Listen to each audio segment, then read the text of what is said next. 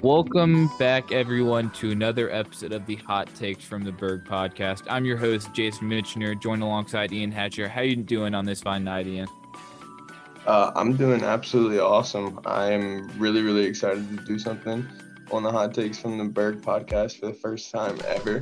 And that's an ad read. And this one is really, really close to home for me personally. And it's The Drowsy Poet off of Lakeside Drive in Lynchburg, Virginia.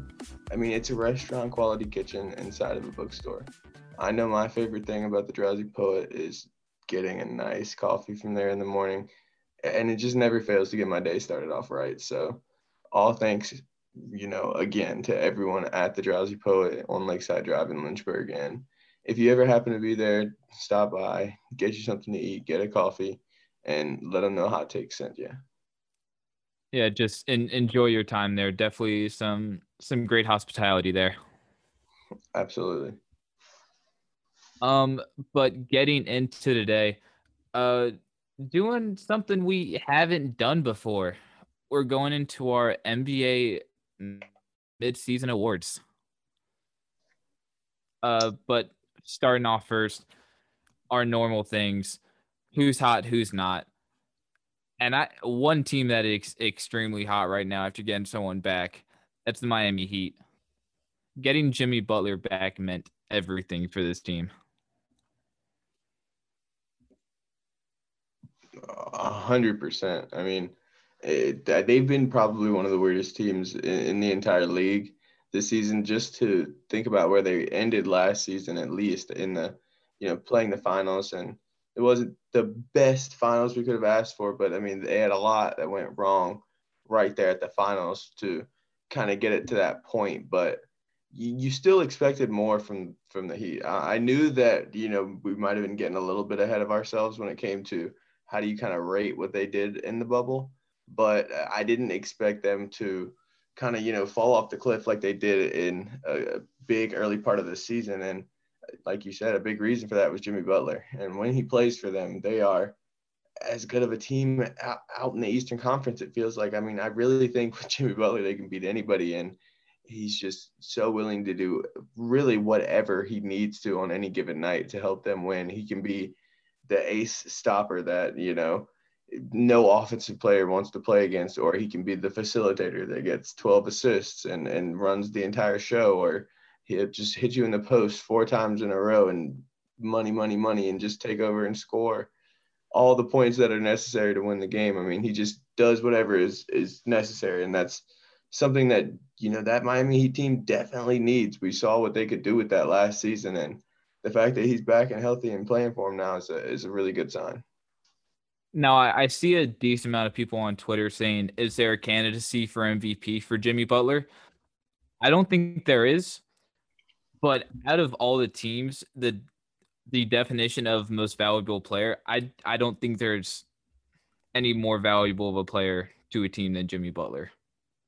Oh, absolutely. He's definitely the most valuable player on that team, but it's definitely a little bit too far. And NBA Twitter is definitely a little crazy, and they love to get ahead of themselves, and especially if it's a team that you like. I mean, I know I've said some crazy things about Oklahoma City basketball on Twitter, so it's not the best thing. I have kind of a bit of a weird one for my first who's hot, and something that's definitely hot right now is the 76ers finals chances.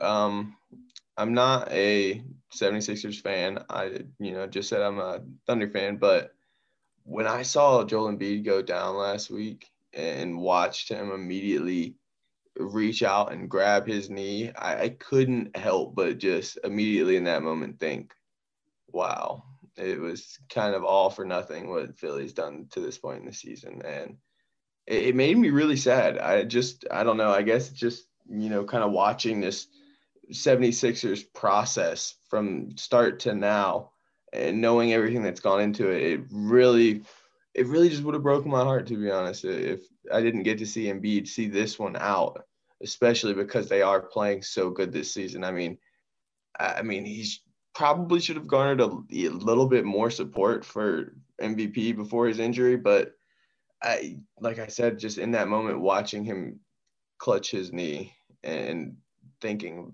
all their chances for competing this season are over was it turned out for the best because he's only going to be out 2 to 3 weeks. It's just a bone bruise. Philly definitely dodged a bullet here. Like I said, everything I've been able to think about this injury since I saw it until I found out the MRI was clean was, wow, that just really sucks for Philadelphia. They're totally out of competing in the Eastern Conference at this point in my mind, or they could still compete, but Joel Embiid and Ben Simmons are the heart and soul of that basketball team. And without either one of those guys, they take a dramatic step back, in my opinion. So it just a huge break for the 76ers here by hanging on to Embiid. And it's a minor setback, but what they've done thus far in the season to get themselves out in front, it's going to serve them well at this point where they're out without Embiid and they're going to be clawing and scraping and trying to win by any means. And at the end of it, they've done all the work before that to be in this position. So it should all work out in the end, but man, they really dodged the bullet. Yeah, and the crazy thing is they're on a 4-game winning streak without Embiid. I mean, they played quality teams in the Utah Jazz and the San Antonio Spurs. Even though the Washington Wizards have been looking better, and they almost beat them by 30 points. It was 127-101. Tobias Harris has been doing his absolute best to keep that team afloat with Ben Simmons, and it's showing that Philly has depth finally in that team. Absolutely. I'm really glad you touched on Tobias Harris. I think he's the best example of what a third – well, I can't say the best. I'd say that him and Chris Middleton, I think, are the best third option players in the entire NBA, it feels like almost. They just do so many things so well. And to watch Tobias Harris, especially because he's not a guy that really adds a lot of, defensive skill to your team. So to watch him, primarily just a scorer, kind of really figure out a role and a place for him to fit in on that Philadelphia team as a shooter, a bucket getter, all those kind of things is really, really huge. And you're absolutely right. He is a big part of that Philadelphia team as well. Now, I have one more player for who's hot. LaMelo Ball is going off right now. He has looked unstoppable.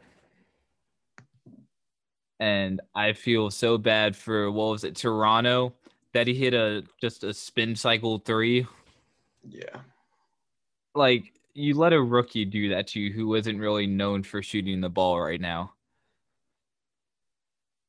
Absolutely insane.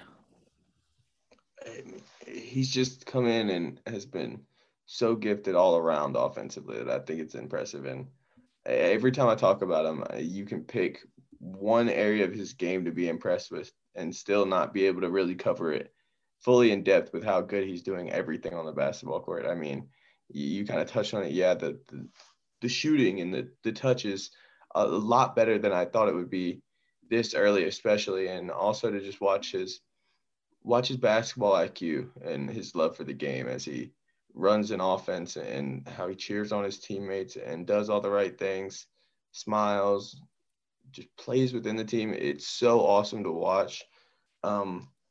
He's absolutely been so fantastic this season, and I will definitely be talking about him later when we get to our midseason award winners.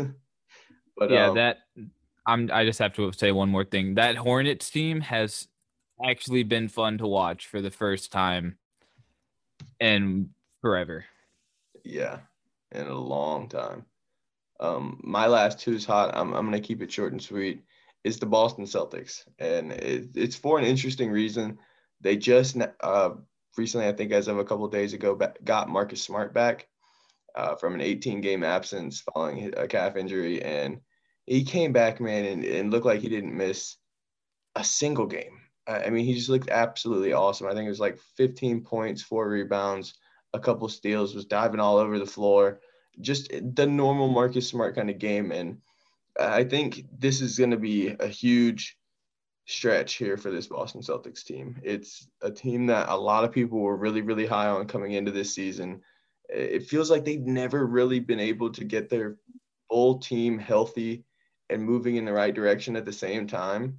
And they've had great performances from every player top to bottom, but it just feels like it's always in, in replacement of someone else or something like that for those good games to happen. So I think if they could just, now that they're all healthy, just finally work together and figure out, exactly where everyone slots into the lineup, what your go-to units are, that kind of thing, and really figure out how everyone can play together. It's going to be really important for this Boston team, especially with the aspirations that we have, and I'm sure that they have. I mean, Boston has been, right there in competition for the finals for what feels like 4 or 5 years now. I mean, they've been really, really good and got good again really fast. So this is going to be a really important stretch over the second half of the season. Yeah, me being a Boston fan, it's I love to see that Marcus Smart is finally back from injury. Uh, our best guard defender, arguably the best defender on the team, and not having him there was a huge part of Boston kind of falling off for 2 to 3 weeks. And now that he's back, it takes a load off guys like Tatum and Jaylen Brown on the defense end. They don't have to step up to the best guy. You can have Marcus Smart do that now. Absolutely. Definitely a benefit for those star players, like you said. You ready for who's not? Yep. I'll kick it off right here. And this first one right here makes me sad, as most of these who's not usually do. I kind of like to treat this segment as a way to, I don't know, I like to think I have some control in the grand scheme of things. So I like to think that these are motivational words for these players. And somebody that I definitely want to start playing better is Jamal Murray.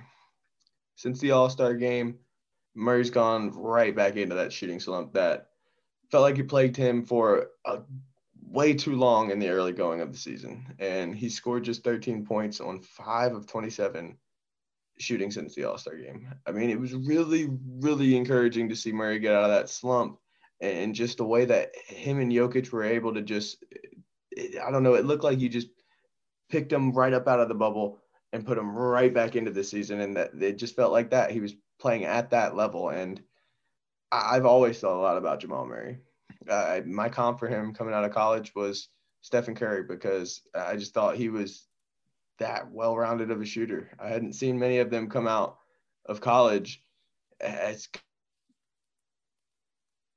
and he hasn't been that, and it's obvious, but it's often just a terrible idea to comp players to legendary players because it's just so hard to compare to in general. But it just kind of goes a little bit of the way of showing how much talent I really do think that he has. And just to watch him go through these struggles and inconsistencies is so hard to watch. And I just really hope that, he figures this out somehow and he can get out of this little rut and just really start playing consistent on a regular basis. I mean, you just can't go through these spurts all the time, because that is really something that'll come back to bite you in the ass in the playoffs. So, I mean, Denver's going to need him, and especially in a huge way, like I said, come playoffs. And this is the exact opposite of how he wanted to start the second half of the season, and I really hope he turns it around soon.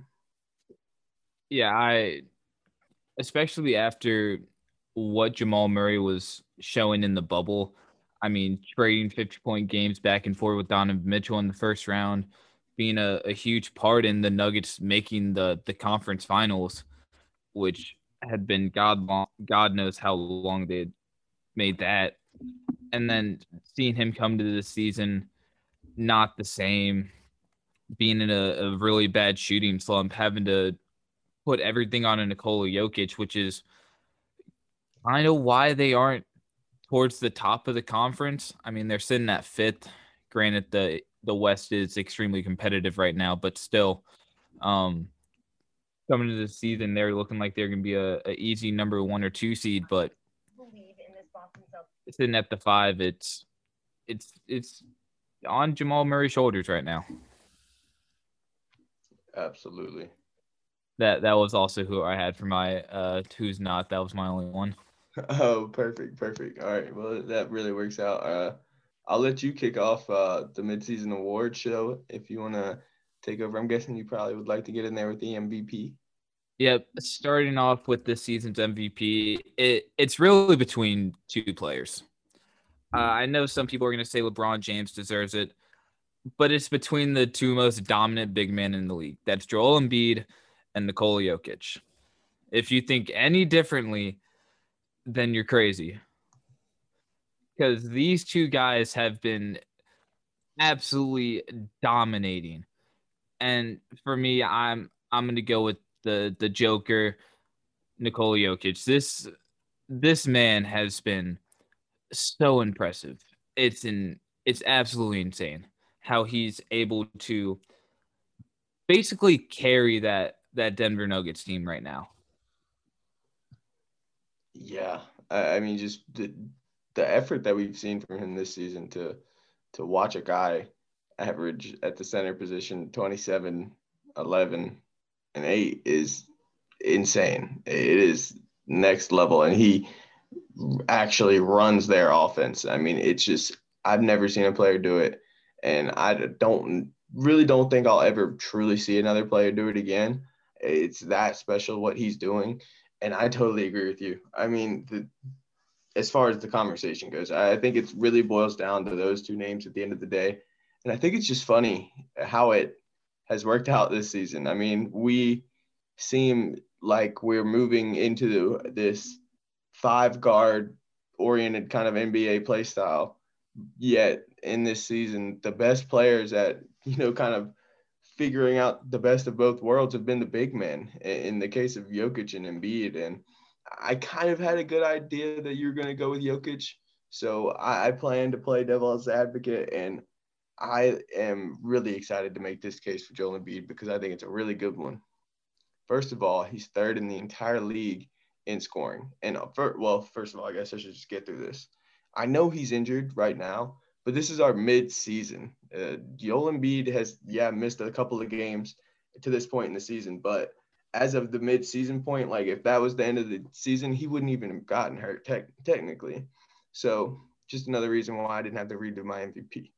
Either way, Joel Embiid, 29.9 points per game, 3rd in the entire league, 11.5 rebounds, 3.5 assists. Not Jokic level, but he definitely has really picked up his playmaking this season. He's turned down the turnovers. He's not turning the ball over as much. He's taking care of the basketball. And if you just watch him, he just looks more like a basketball player. I thought some of my biggest problems about Joel Embiid early in his career was he just looked like he was trying to do too much out there.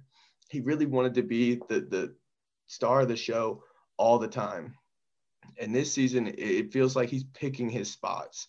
He's getting the ball where he wants to get it, in good places, where he wants to get it, where he can go to work. And he's just doing what he knows how to do best from there. I mean, he's just so physically dominant and talented to not be as good as he is. But, I mean, he puts in the work and he knows all of his spots and what he likes to do best, like I said. And, I mean, it's also the efficiency within the season. 52% from the field, 42 from 3, and 86 from the line. The craziest thing to me is that's right there with what Jokic is doing this season.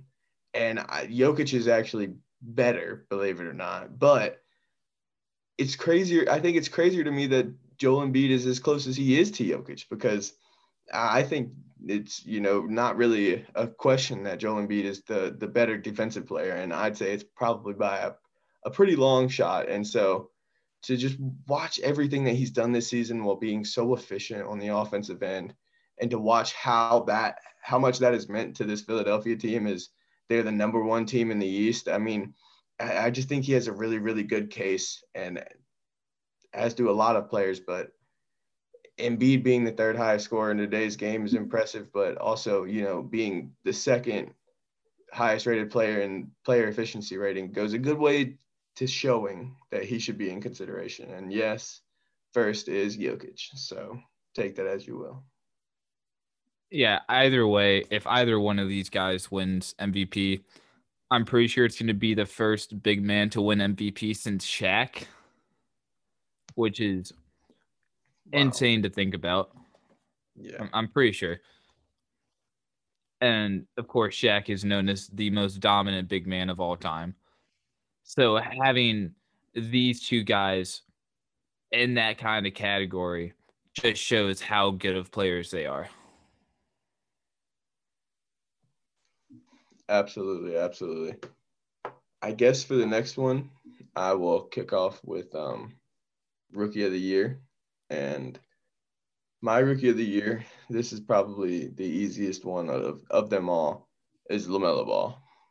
Anthony Edwards is right there with Ball and scoring, and we all kind of thought that Wiseman might make a little bit more of a push for it, but with his injury and with nothing really good going on in Minnesota overall, other than Anthony Edwards, it was kind of an easy decision, especially just watching. We kind of touched on it earlier. The effect that he's had on the entire team. You said it word for word that Charlotte is now watchable, and it's all because of LaMelo Ball and all because of the kind of play that he inspires by being so crafty and such a willing passer. I mean, it's just so fun to watch their team go to work because, like I've said it before, if you just cut a little bit harder, run a little bit faster, when you know that the guy who's passing the ball will pass it to you if you get open, no matter what.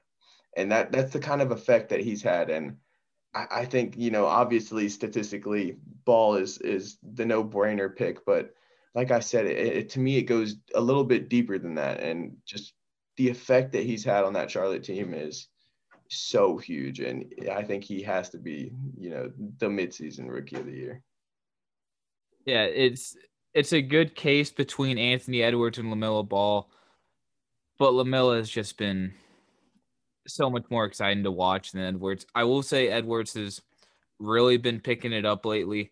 Um, I mean, he's had what, like 7 posters in the past 2 weeks, which is insane. And the Minnesota Timberwolves are finally somewhat becoming relevant again. Almost had their first win streak since the beginning of the season, but Lamelo's it's difficult to say he's not going to be the Rookie of the Year. It was the same thing with if Zion would have played last year.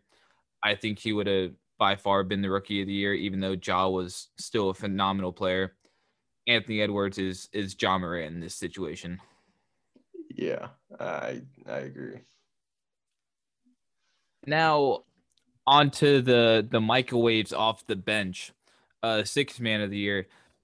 I really think there's only one candidate to even look at here. That's Mr. Jordan Clarkson.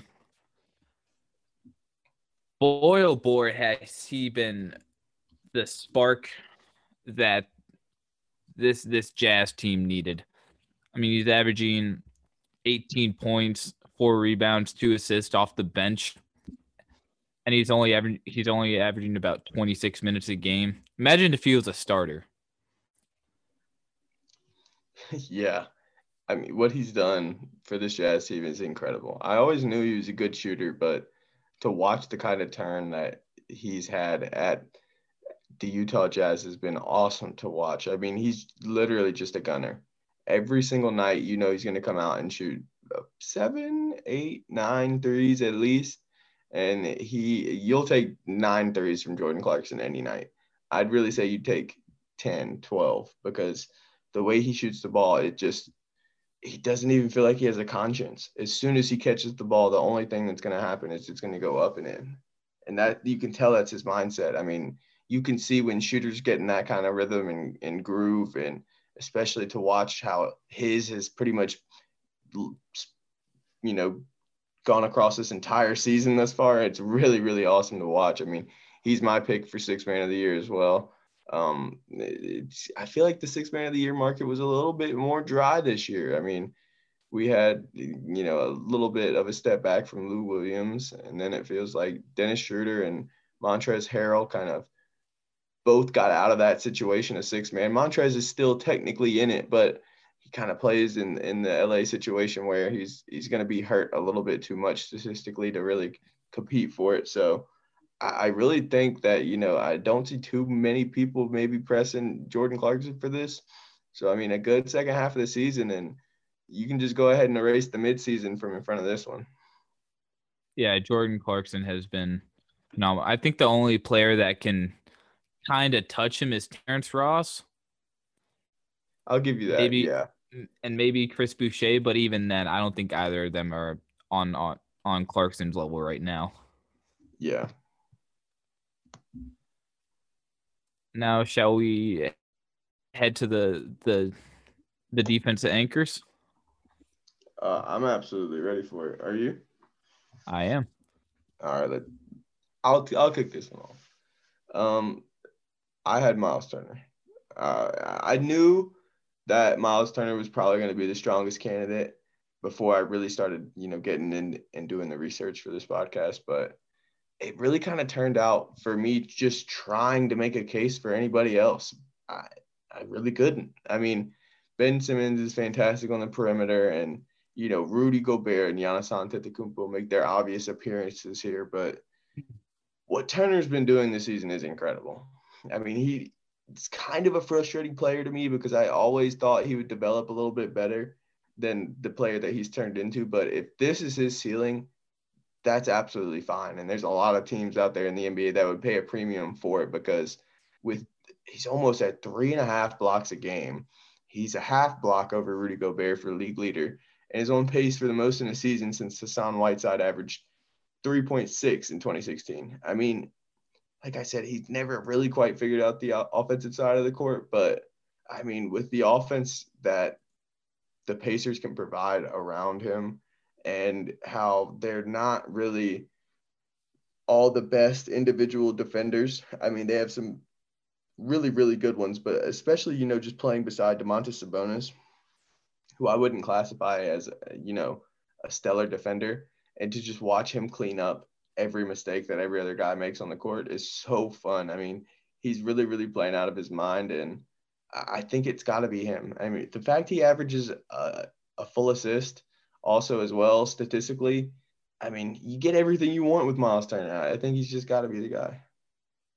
Yeah, he's been the key defender for that Pacers team. And they've been doing good. He's the piece that Domantas Sabonis needed, and they've been playing really, really well together.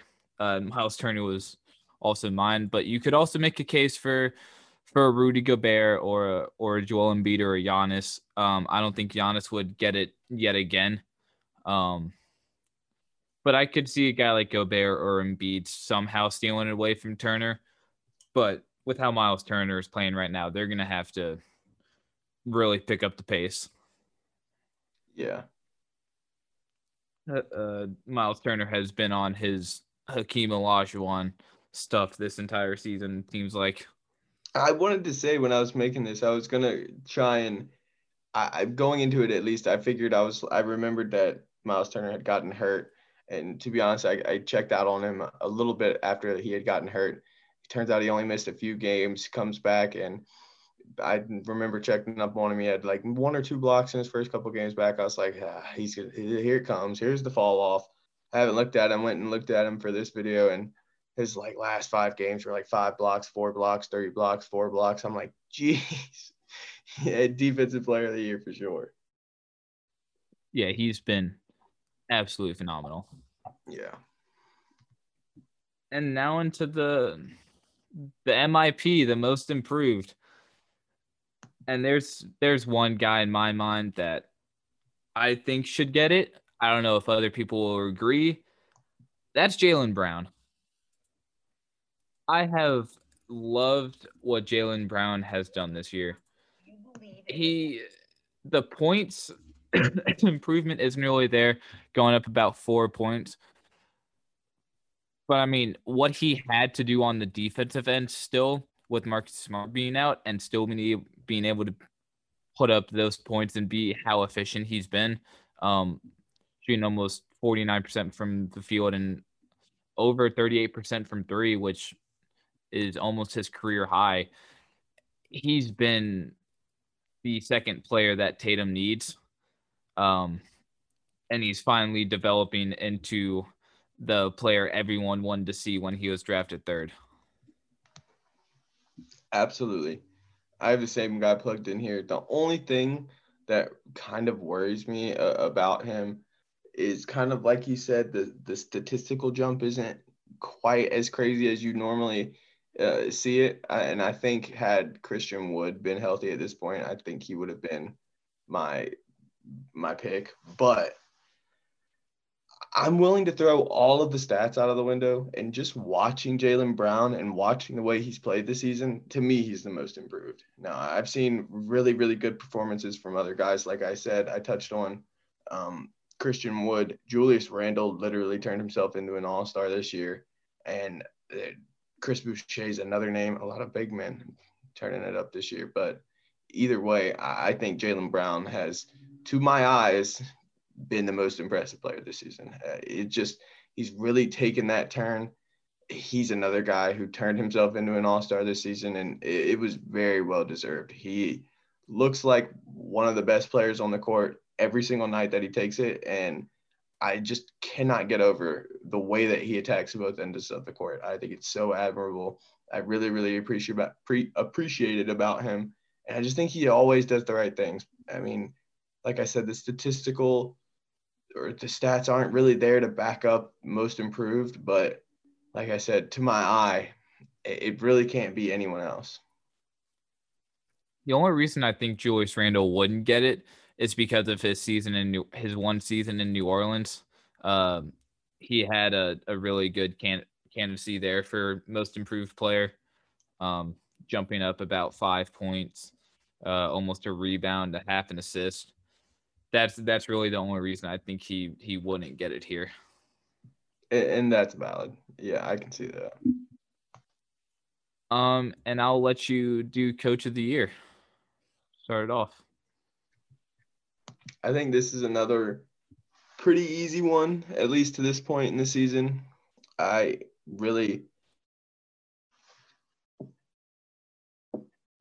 Oh, excuse me. I just had to sneeze really bad. But I think it's pretty easy. I have Quinn Snyder. The Utah Jazz coach has long been known as an amazing coach. He's coached a lot of good teams, but I can't remember a single one of them that's been this strong at the midway point in the season.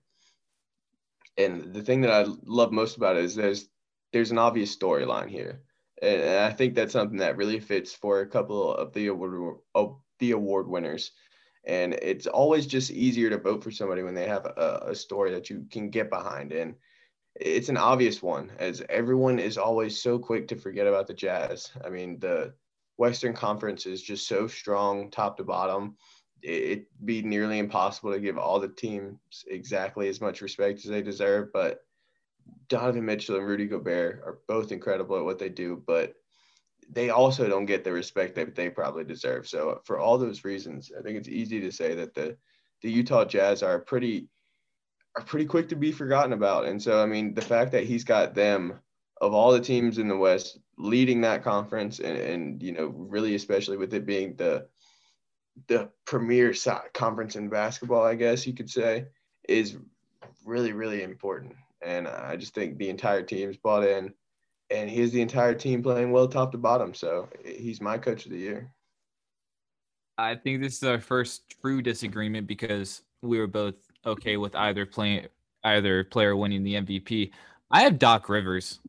After what happened last season in Los Angeles and how everyone basically blamed him and Paul George, him getting fired from there, coming to this Philly team that didn't really seem like it was going to be title contenders. I mean, yes, you had Ben Simmons and Joel Embiid, but they haven't really proven that they can do anything together yet. And then he made a whole bunch of moves this offseason. He was able to get the Al Horford contract off their books. He's brought in so many key pieces. He brought in Seth Curry, who at his point in his career, I think is better than what JJ Redick was. when he was there. Tobias Harris has been stepping up. I think Doc Rivers is playing a key part in that. And then Matisse Thybulle is developing still.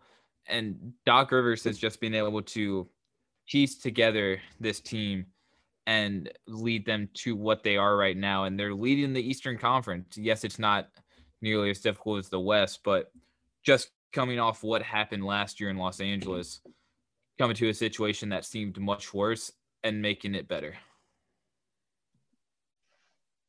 Yeah, I mean, you've got really, really good cases for both of the coaches leading their teams in the Western and Eastern Conference, obviously. And I really do like the Doc Rivers pick. It took me, it's so close for me to not pick him, but in the end, I ended up going with Quinn Snyder.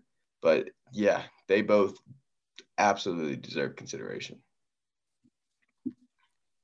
And now into what is probably going to be the hardest thing for any person out there to do, going into all NBA teams. And for me, the first all NBA guard, you got to put Steph Curry there. Just how phenomenal he's been doing after coming off injury. And everyone was just like, oh, Curry's going to be washed up this season. He's not going to be able to do nearly as well as he did last year. And he's just proving everyone wrong. That's why I started mine off the exact same way with Stephen Curry.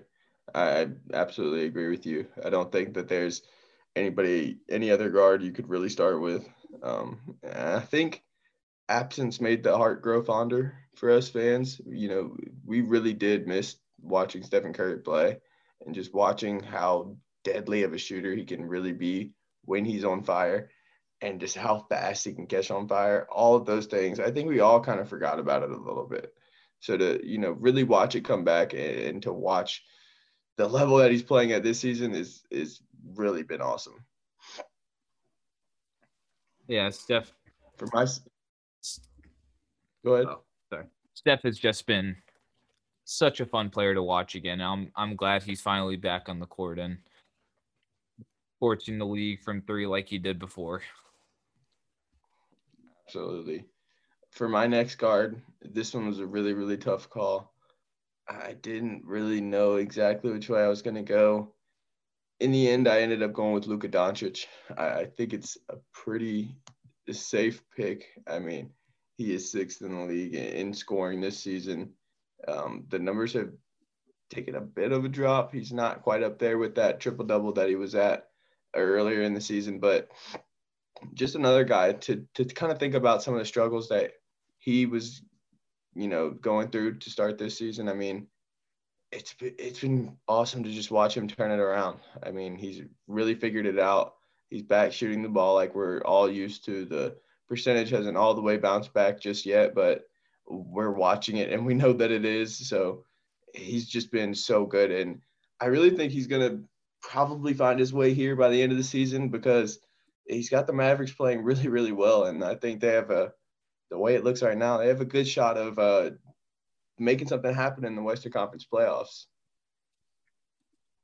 Yeah, hopefully the Mavericks can make it further than the first round this year. I gotta disagree with you here. I'd love to put Luka in the first team, but I think Bradley Beal finally deserves to get this spot.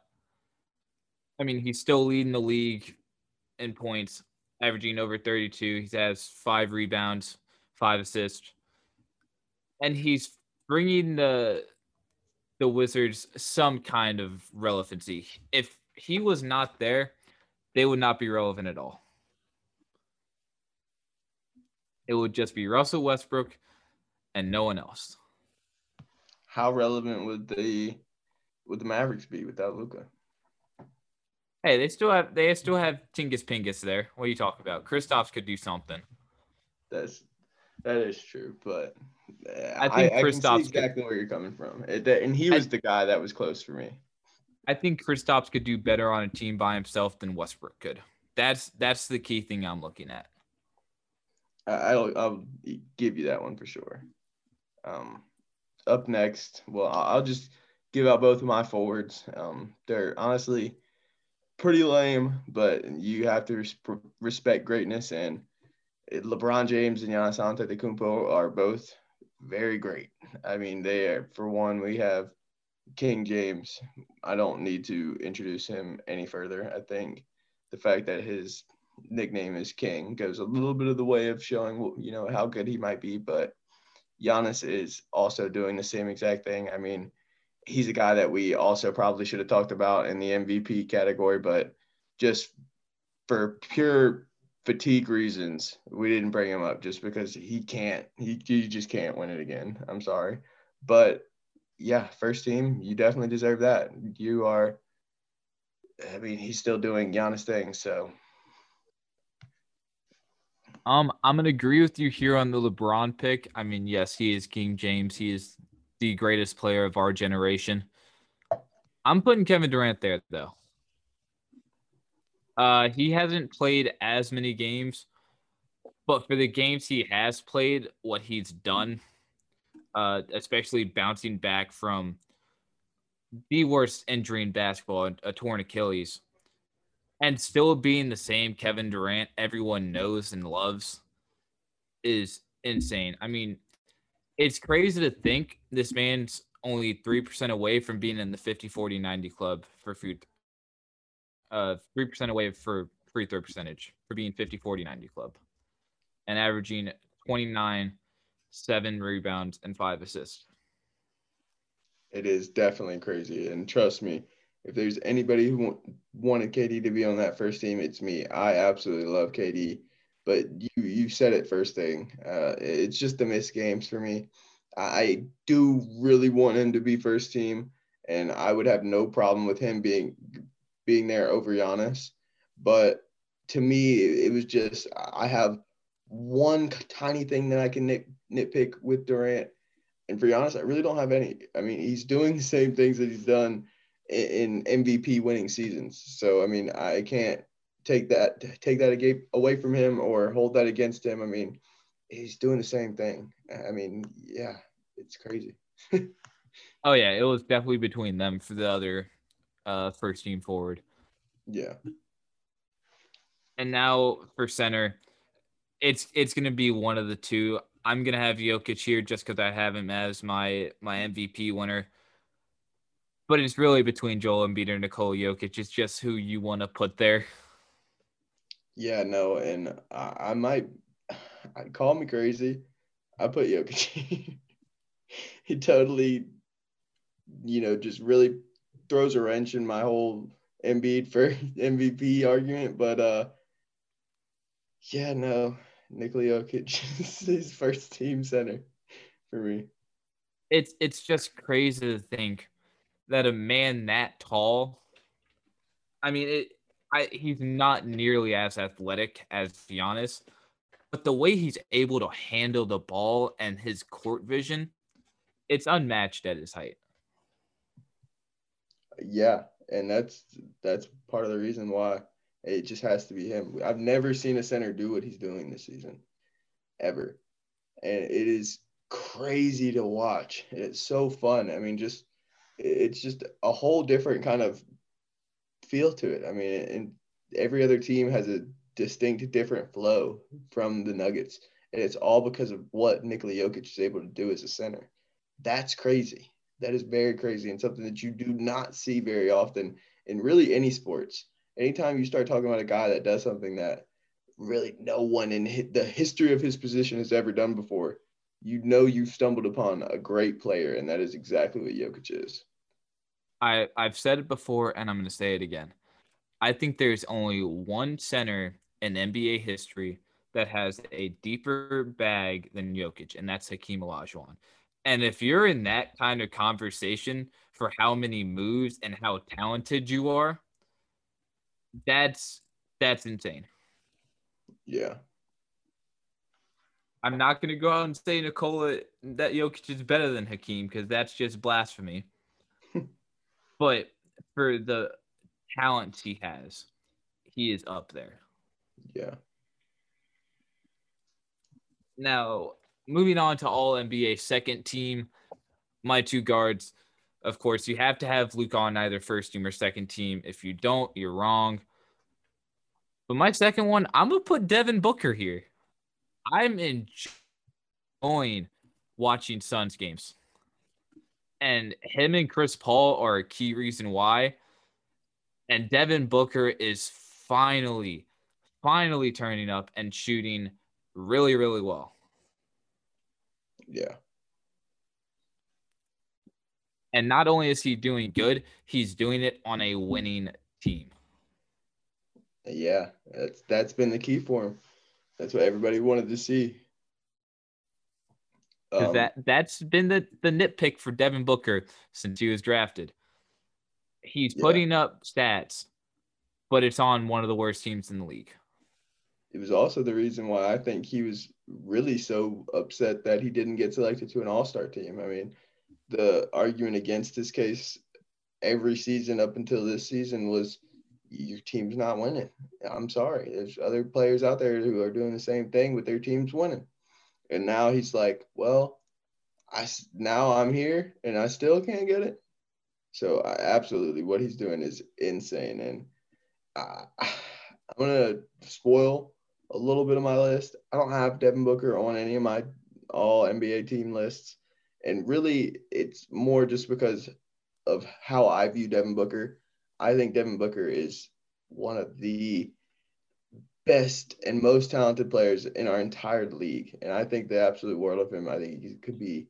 I think he could really score as many points as he wants to realistically. He could average as many as he wants. He's that talented offensively, and I held him off of these lists just because what I've seen from him this season, I don't think it's his best basketball.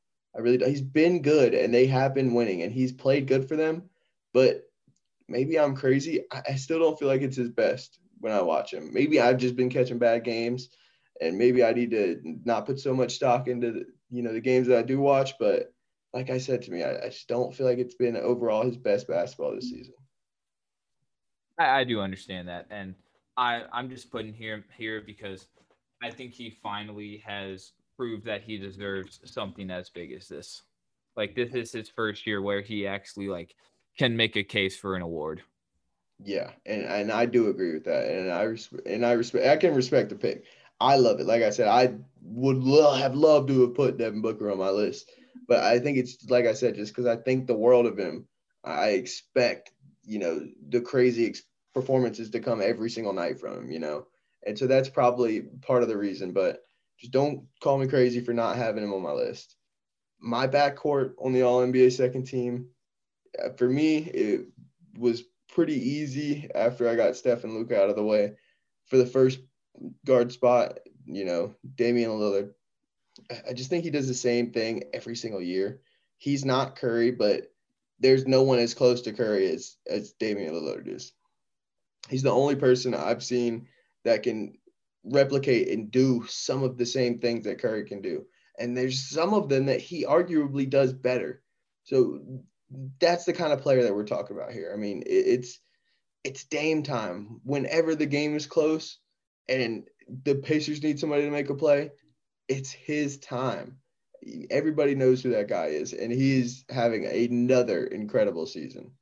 And as my second guard, I have Bradley Beal. We obviously said it. He's been absolutely stellar this season. He's really been the only reason that the Wizards have really been relevant or watchable for any sort of duration of time. So for that reason, you have to respect what he's doing. And I see Bradley Beal. Don't take the snub too personally.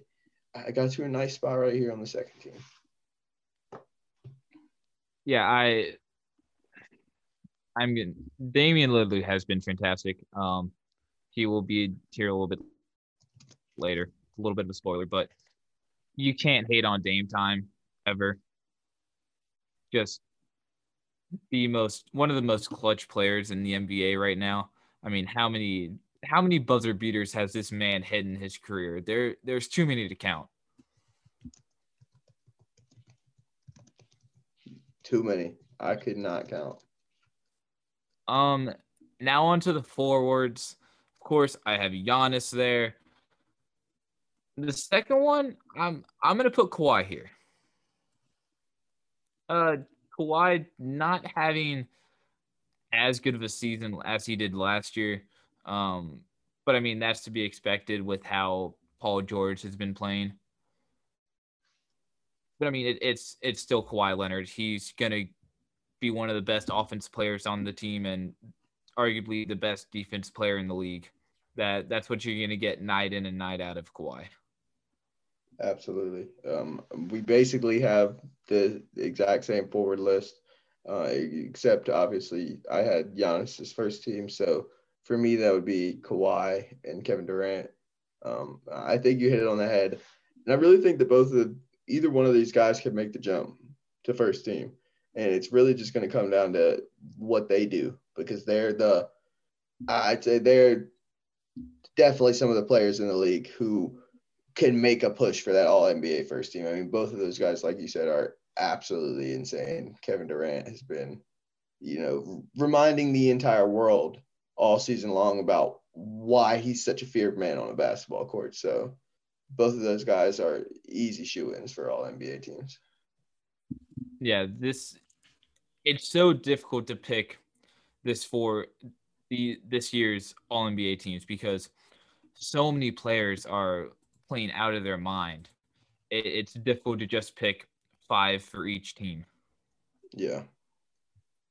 But for centers, you have to have Joel Embiid here. It's either you have Joel Embiid on the first team or second team, and then Jokic flip flopped.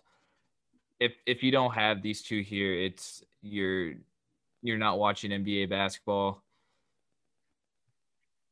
I mean, we've already spoken on Joel Embiid and Nikola Jokic enough. I don't think there's any more we can really say about how dominant these two players are.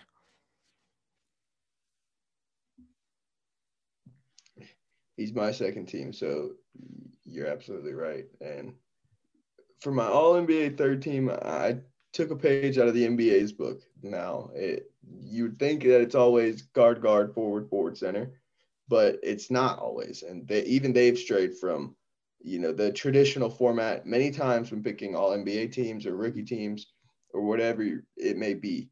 So for that reason, my all NBA third team is 3 guards and 2 forwards, going a little bit of a small ball kind of lineup. And I did it because I couldn't get any of these guys off. And I hate to say it, but no disrespect to any of the centers in the league, but I didn't feel like there was any case around the league of a big man where I was like, I cannot deprive him from the third team. And so for that reason, I operated under the 3 guard, 2 forward line format for my all NBA third team. All right, if you want to start off with your 3 guards. My 3 guards right here are James Harden, Donovan Mitchell, and Jaylen Brown. I think they all need recognition. I think they've all been doing awesome things. They all are playing for really, really good teams. And it's been a different season for all of them. I think they've all been tested at different points in the season, and I think they all responded really, really well to those tests. James Harden had to adjust to a different role, and I think I've seen some of the most encouraging basketball from him during his time with the Nets that I've seen in really the last 3 years of James Harden basketball. He's really about the team this year, and I can get behind that. I can't get behind what, a lot of the things with how he would take over and run the show in Houston, but this brand of basketball from James Harden, I find it much easier to watch, a lot easier on the eyes, and it's a more fun brand of basketball, in my opinion. Donovan Mitchell is the case of, in my opinion, what is the best player on the best team in the West. He had to be on one of these teams. I could not deprive him of that spot. He gets a lot of disrespect and a lot of flack from a lot of people in the basketball community. I'm not going to be one of those guys. I really like his game. I think he's an awesome guard. Can do a lot of things. He's a combo guard with bounce the way he has it. He's really turned himself into a deadly shooter off the dribble, off the catch. No matter however you need it, he can do it. I mean, that's Donovan Mitchell. And like I said, he's the best player on the first team in the West. He had to get a spot. And Jaylen Brown, I talked about him for most improved. He's up there at 24 points per game now. he's an alpha at this point in his career. And the way that he specifically played while Jason Tatum wasn't there, was very admirable to me. Like I said, I have a big man crush on Jaylen Brown. I think he's an awesome player. I think he's got a hell of a future in front of him. But right now in this season, I think it's safe to say that this is going to be the point in time where he makes the jump, and he deserves to be rewarded with an all NBA team selection for that. I'm also gonna do the same thing with you, but instead I'm doing 2 guards, 3 forwards. I think there's some forwards in my list that I would have over some of the guards. My 2 guards though, of course, James Harden and Damian Lillard. You already spoke on Damian Lillard and James Harden. I would pretty much say the same thing. Harden did have a huge adjustment going to a team where 2 stars are already there, and you have to figure out that continuity. You have to figure out how to work well together, and it's obvious the Nets have been playing really well together. I mean, they're sitting at second in the Eastern Conference, and then I already spoke on how dominant Damian Lillard is. I mean, one of the most clutch players in the NBA right now.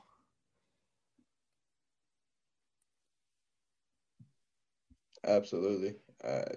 You really can't go wrong when it comes to the guards. I mean, there's just so many good and talented guards across the league at this point that there's an abundance of candidates for each and every position. So to, pick through that crowd is a very, very hard job. And there's a many number of cases that you could argue for any one of those positions. I know we're probably going to catch a lot of flack for, no Kyrie, no Zach LaVine. Like I said, to each their own. I decided to award a couple of other guys who kind of stood out to me in a couple of different areas and that I think deserve a little bit of recognition. So that's why we make the list. But I could definitely see an argument coming for either one of those players, and I would absolutely be here to hear it. But for my 2 forwards, go ahead. It's the same thing with these top 25, top 50, top 100 lists. Everyone's going to have a different list. Yeah. Absolutely. But go ahead. It doesn't mean anybody's list is right or anyone's is wrong. It just is the beauty of having an opinion and not everyone being the same. So, but for my last 2 forwards, I could, both of these guys, like I said, they had to just be here on this list. Paul George and the kind of rebound that he's been on this entire season has been so admirable to watch. I've been so proud for the guy. I wasn't sweating anything about the bubble or poor performances coming into the season. I remember that was a lot of what I chose to talk about over this podcast in the preseason during that point in time. And so to just watch it all unfold over the course of the season has been so awesome to watch. I'm just so happy for the guy. I know how hard he works. I know how good of a player he is. And I just know that good things come to people who work as hard as he does. And so to watch him, get back on that stage and regain his confidence and really believe in himself again has been so fun to watch. And I mean, it's got the Clippers in a good position. I mean, some of the inconsistencies have crept back into the picture a little bit here as of late, but as of the midpoint in the season, he has to be an all NBA. I mean, he's just been that good. And finally, last but not least, my boy, Zion, baby. Zion Williamson. I had to do this. Of all people, you knew this was coming for me, right? If you didn't, feel free to check out more of our episodes. I love Zion. I talk about him all the time. I think he's just so fun to watch. I just love waiting, anticipating a broken rim, a shattered backboard, something crazy, because he's the guy that'll probably give it to you. So for all those reasons, I think he, obviously as exciting of a player as he is, that obviously backs it up. But he's really turning into a superstar, not just a star, a superstar this season. Up there at 24 points per game, dominates the paint, as good in the paint as anybody in the entire league. Finishes like something ridiculous, 65 to 70 something % of his shots around the rim. Absolutely insane. he's just really dominating the way that, we all knew he would coming out of college. And I just think to see it, it's been so awesome. And he alone has really got, as dysfunctional of a situation that New Orleans team was early in the season, he's got them rallying and competing and trying to make a run at this playoffs out in the West. So for that reason, I think Zion has to be rewarded. For me, I agree with you on one of them. Paul George has to be on there. For how ridiculed he was in this offseason, the whole way off P shenanigans. He came into this season and proved everyone wrong. I mean, he was shooting 50, 50, 90 for a good amount of the season. I believe he's still shooting about 50. He's close to the 50, 40, 90 club right now. He's been playing really, really good. Yes, he's shooting 48% from the field, almost 44% from three, and about 88% from the line. He's been playing really good. I don't think there's anyone that can argue that. At the second forward spot for me, I have to put my boy Jayson Tatum here. I mean, it's difficult to really point out a flaw in Tatum's game. I mean, he's got so many different moves to pick from, and it's crazy to think he's only 23 and he's this good. He is him and Jaylen Brown are the future of this Boston Celtics team, and I hope they can put together a dynasty, and I look forward to being able to watch that dynasty for many years to come. But the last forward I have, I think he deserves it. I don't know what other people are going to think about this. I'm putting Julius Randle here. He is the big reason the Knicks are 20-20. He's averaging 23, 11 rebounds, and 6 assists. I have actually liked watching New York Knicks games this year. And it's not like last year where, oh, he was putting up good points, but they were arguably the worst team in the NBA. They're actually doing good, and Tom Thibodeau is a huge part in that. And I guarantee you everyone in New York is loving Tom Thibodeau right now. But Julius Randle has also been a key part in that team. 100%. And yeah, it really came down to between Julius Randle and Zion for the last spot, and also Jayson Tatum deserves a lot of mention in that for that last spot as well. But ultimately, I opted for Zion Williamson. I can absolutely understand why he would go with Julius Randle. I mean, like you said, New York is in a completely different situation than they were a year ago. It's basically all because of what he's been able to do this season. So, with that, you say all rookie teams to round it up. I say we do a quick all rookie team. I mean, of course, you have LaMelo first. They're of course the rookie of the year in everyone's eyes, I think. Yeah. But the second guard, I think it's gonna be Anthony Edwards. I mean, you kind of have to have him there. Hear me out right here. I opted to change the format again right here to make everything work. If you want to, I'd advise going to third guard because Halliburton makes a real good case. That is true. Yeah, Tyrese Halliburton has looked really, really good too. Yeah.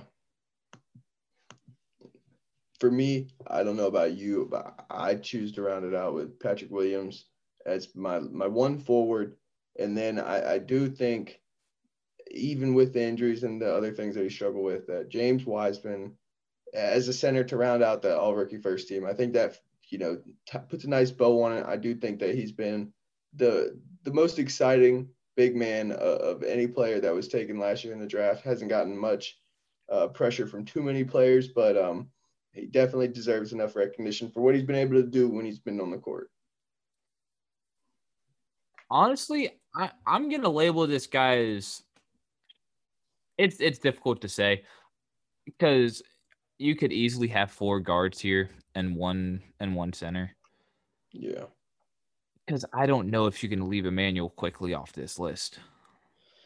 Yeah, it was tough. That was the tough part for me. Because besides LaMelo Ball, I think Emmanuel Quickly has been the most exciting player to watch. Yeah, I could definitely make a case for it. Absolutely. But I honestly, I'm gonna have Isaac Okoro as my forward. I'm enjoying watching him.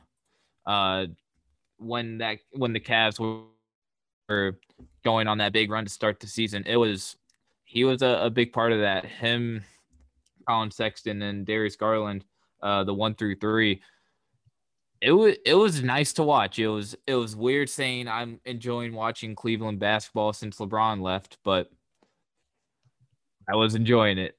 And then you can't pick another center other than James Wiseman. I mean, he's the most dominant center. He is like the only truly good center out of this class, I think.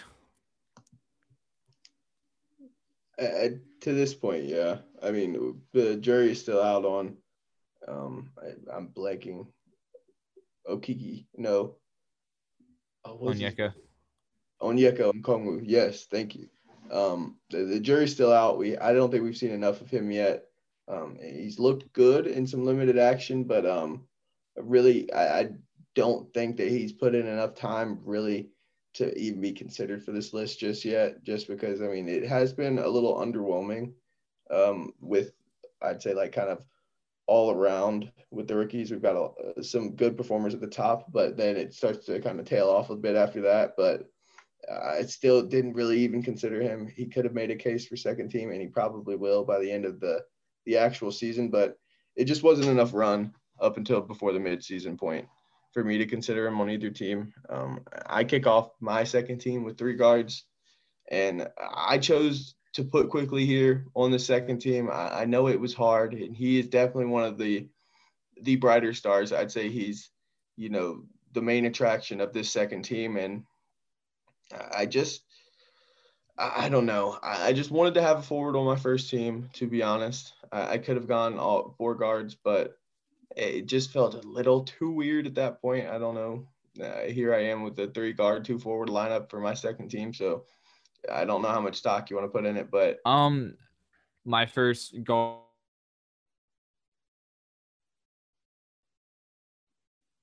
hello. but both have been phenomenal.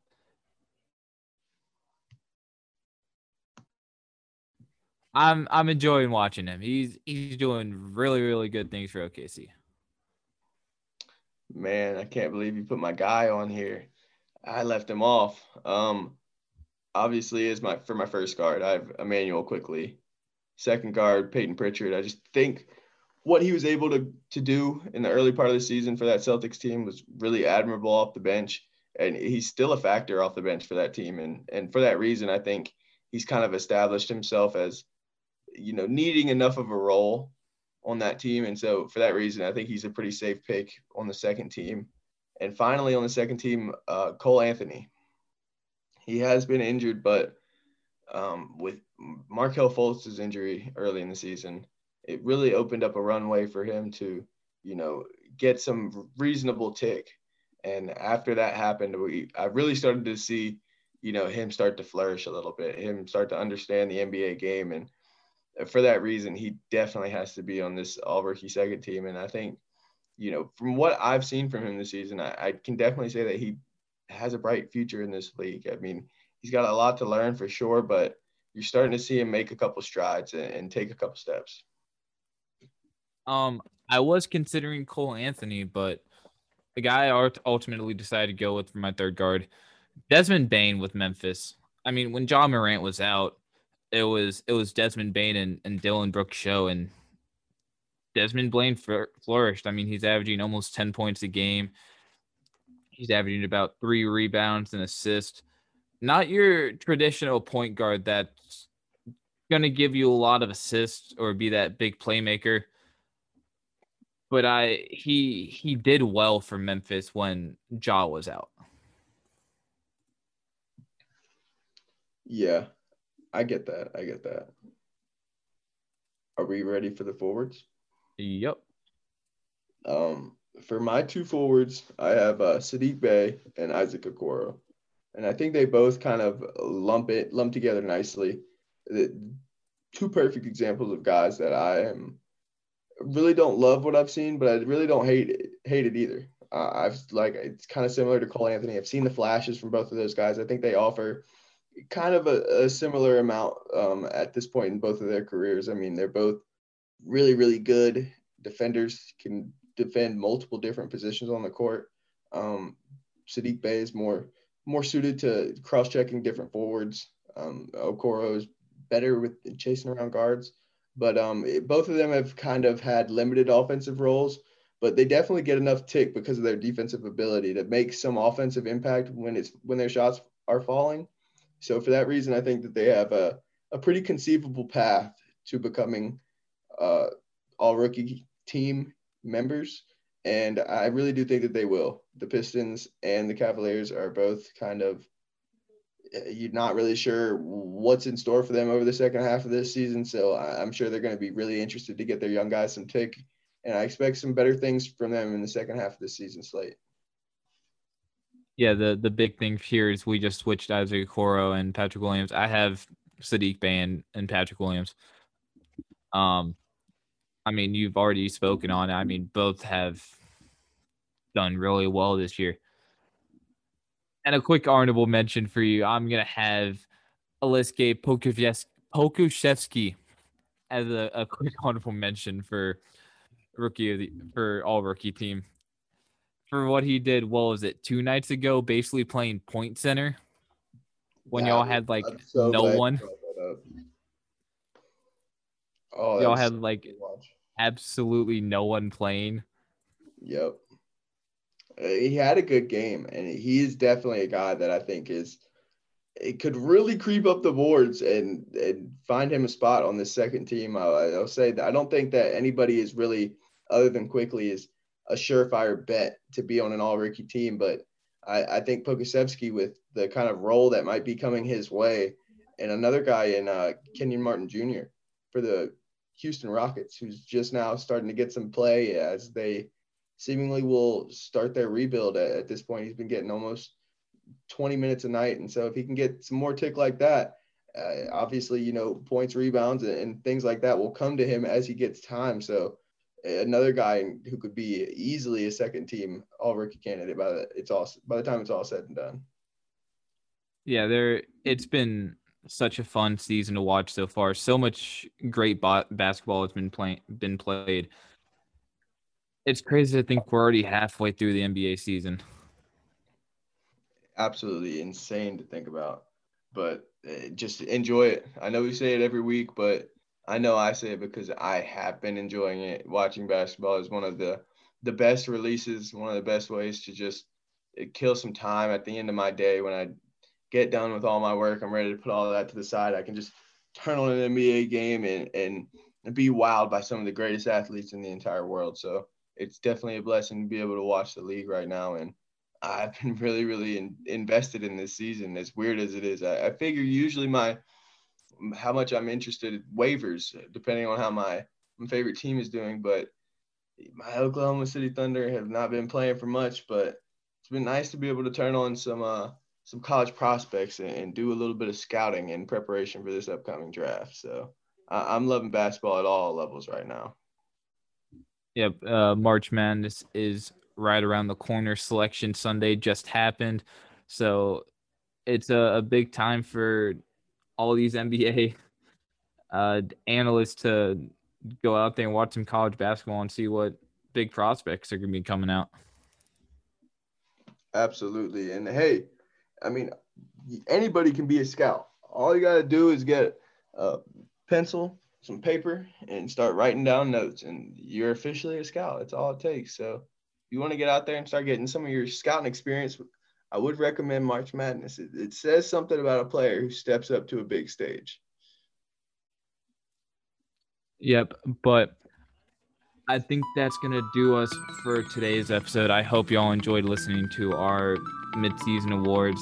There might be some iffy All NBA team ones, but I think all the other ones are shoo-ins, at least at this point in the season.